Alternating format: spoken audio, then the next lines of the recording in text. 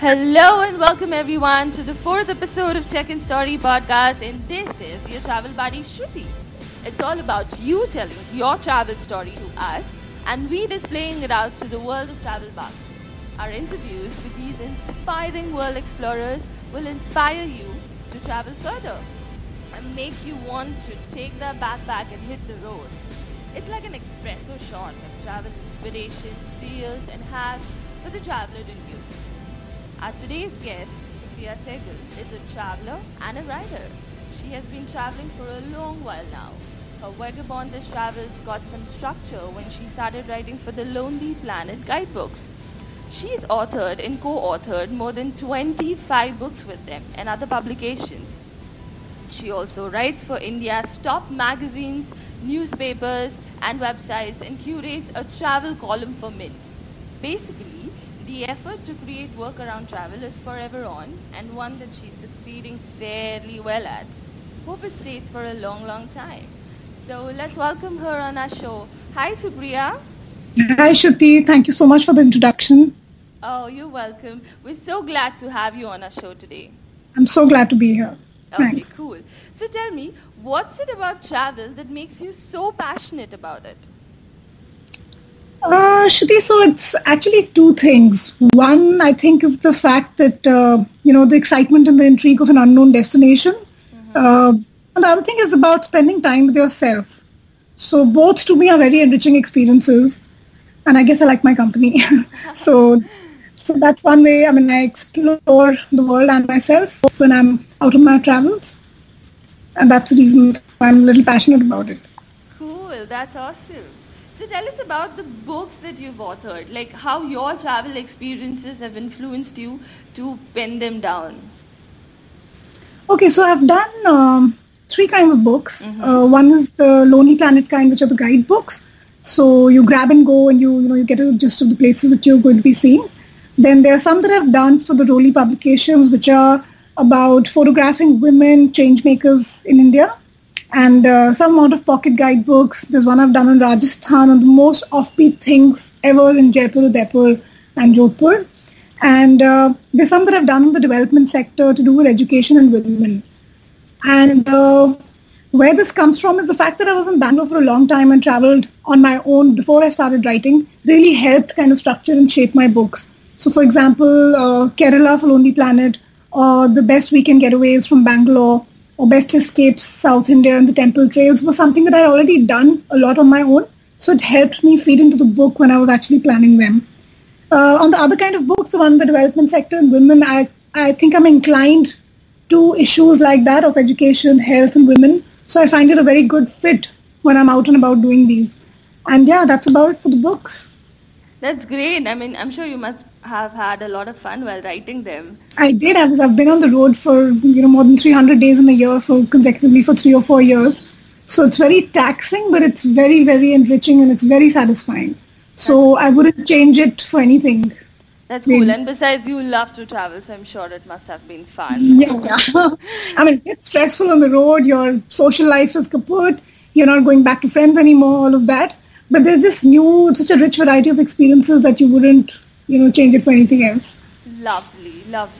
So your travel page on Facebook is called Tea for Travel. What was your inspiration behind the name and the concept like? Okay, so clearly I'm a tea person more than a coffee person. Also, I find tea is such a leveler when you're traveling. So, for example, if you're sitting somewhere and you ask a cup of tea on the road, on a shanty, you kind of become one with that environment very quickly. You strike up a conversation, people are going to pay up for your chai. It happens a lot in Varanasi, for example. So I liked the fact that tea was such a binding experience for me when I was traveling. And of course, the play of words, tea being the letter T and T as in TEA. So it was just a fun sort of play on words on that. So that's why. Interesting, very interesting. I love the name Tea for Travel. I mean, I'm sure all the tea lovers and the travelers out there would love it too. Yeah, I get a lot of inquiries from tea companies on writing for them, so which is a bit of a mistake. Cool, that's nice. So our listeners would love to know some travel budget tips from you, like less money and more travel. So sure. Anything out there? Okay, so I started off doing a lot of budget trips where I would peg myself at, $3,000 and no more for X amount of days, etc., all of that. And India is such a vast scape of hotels and places to see, and everything from a public point of view, from public consumption, is so compromised and cheap that it's very easy to stretch your money. For example, using public transportation over cabs. So being okay with trains and being okay with buses, I think that helps a lot to really stretch the dough. They're not being finicky about hotels. So if you don't want to be in plush places, but you're okay with a simple lodge, which is basically clean, and your loo is sorted, I think that's great. And I think having a small and but adventurous appetite helps. So I don't really eat a lot on my travels, and that helps. But India gives you a very wide scape to travel for on a budget, because a lot of the community that a lot of the Indian population, lives in a certain sort of a compromised situation, and public places, public parks, places of interest are really, really cheap. So there's so much you can do with little money. That's great. I'm sure everyone who wants to travel to India might have got a lot of help from that. Cool. Yeah, right. And about traveling abroad, of course, you have to be more cognizant on deals. You have to figure out that you get one pass, which makes you, cover X amount of places. There's a lot more research that would go behind traveling abroad. Mm-hmm. But if you're specifically talking of India, I think one can go with a budget trip for a long, long way. So you have traveled so much. I'm sure you must be having great stories. Like, would you share one of those with us, the best one with our listeners? Man, that's a very difficult one, because every journey has something, quirky, cool, something fun, something adventurous, something daunting to go by. This is my favorite story, and the one that I've written about a lot is when I think really, really initially when I was traveling, one of the first few times that I went to Hampi on my own, and I've traveled to Hampi ever since a lot. Things are very different. It was very cool, and I stayed in a place which was $50 per night, very clean. Again coming back to the point of stretching your money, but it was very clean, and I was very happy. It was a lodge-like place, and at night I was sleeping, and my door was getting knocked down really loudly in the middle of the night. So I woke up, and I wondered what was happening. I didn't want to open the door, of course, because it was the middle of the night, and there were these cops there, and they were drunk. And they said, "Darwaza kholo, open the door, and we know you have drugs." So I'm like, really? Really, I'm a chit of a woman. Why would I be carrying drugs on my own? So I I said, "No, sir, there's no drugs, and I think you've got the wrong person, etc." But I didn't know that this is a bit of a thing that they do with everyone to intimidate people and get money out of them. Except the scary part was that they were drunk, and I didn't want to kind of face them and have a reasonable chat. There was no opportunity for a reasonable chat. And I just shut the door. I pushed my bed against the door. I came back to the window, showed them my ID with a torch because there was no electricity, and said, "Listen, this is my number. This is my home number. This is where I work. And you've clearly got the wrong guy." And then they wouldn't back down. They just kind of, they were heckling me all this while. And then I just screamed. And I screamed and screamed, really. And I really can't scream that loud. I really did scream. And I called for the woman who was the owner of the lodge. And she happened to arrive only after 20 or 30 minutes of all this very sweaty screaming and fighting with those guys. And that's when I realized that they had come to actually just kind of come and swindle money out of her or me or somebody. And she managed to shoo them away. But that was kind of strange and interesting, and something for me to go back to and say, okay, you've got to be really aware and cognizant and not be dumb enough to get, hassled by cops, especially because they're a figure of authority, to not really listen. So anyway, yeah, that was a fun story. When I was a bit of a drug lord in Hampi. That was very interesting. I'm sure what you must have gone through. I can't even imagine now. So cool. So we were talking about travel blogging. So when did you start travel blogging? So Shruti, I'm not much of a blogger, frankly. Mm-hmm. I started traveling in 2004. It's been quite a bit.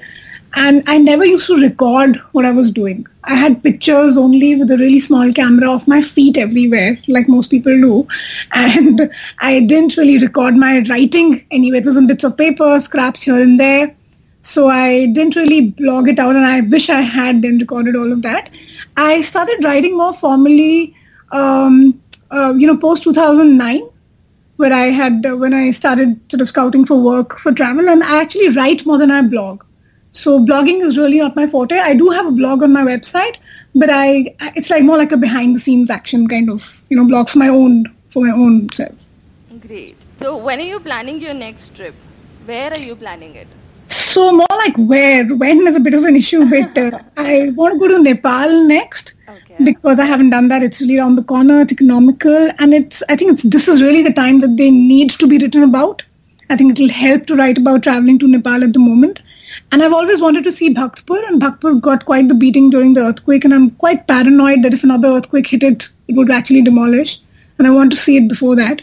So Nepal is on my list immediately at the moment. Great. We hope you go to Nepal soon. Thank you so much. Since we're talking about travel, so what is your take on female solo travel? So, okay, bit of a pet peeve there about solo, female, and the whole branding of it. I think it's a great idea that women are traveling and choosing to travel alone. And I understand the challenges, I understand the hitch. But without the glamour of traveling alone as a female or male or whatever, I know it's tough, it takes gumption. And I actually really admire people who can do it. So one should like their own company first to be able to travel, and that says a lot about them. So I'm very thrilled that a lot of people are taking the courage to travel and being out there. And as a woman, I really feel like there are very few women in the public space. You hardly see people loitering. You'll not see women loitering around or standing at a corner of a road, etc. And in a way, it kind of claims public space and public mind, which I think is a very slow but very definitive progress towards claiming space as women, especially in India. So to me, it's a great, great opportunity for a more sort of poignant thing like that, but not so much of travel because that's anybody, it's glamorous for anyone. Yeah. So yeah, that's what I think about it. Yeah. That's great actually. I totally do agree when you said that, you should like your own company to travel solo, be it female or male. So cool. So Yeah. since we're talking about travel, so I'm sure like travel and food, they, go hand in hand. So Yes. are you a foodie, Supriya? I am so not a foodie, and I hate saying this, but I'm not a one for food. Oh my I'm God, very okay.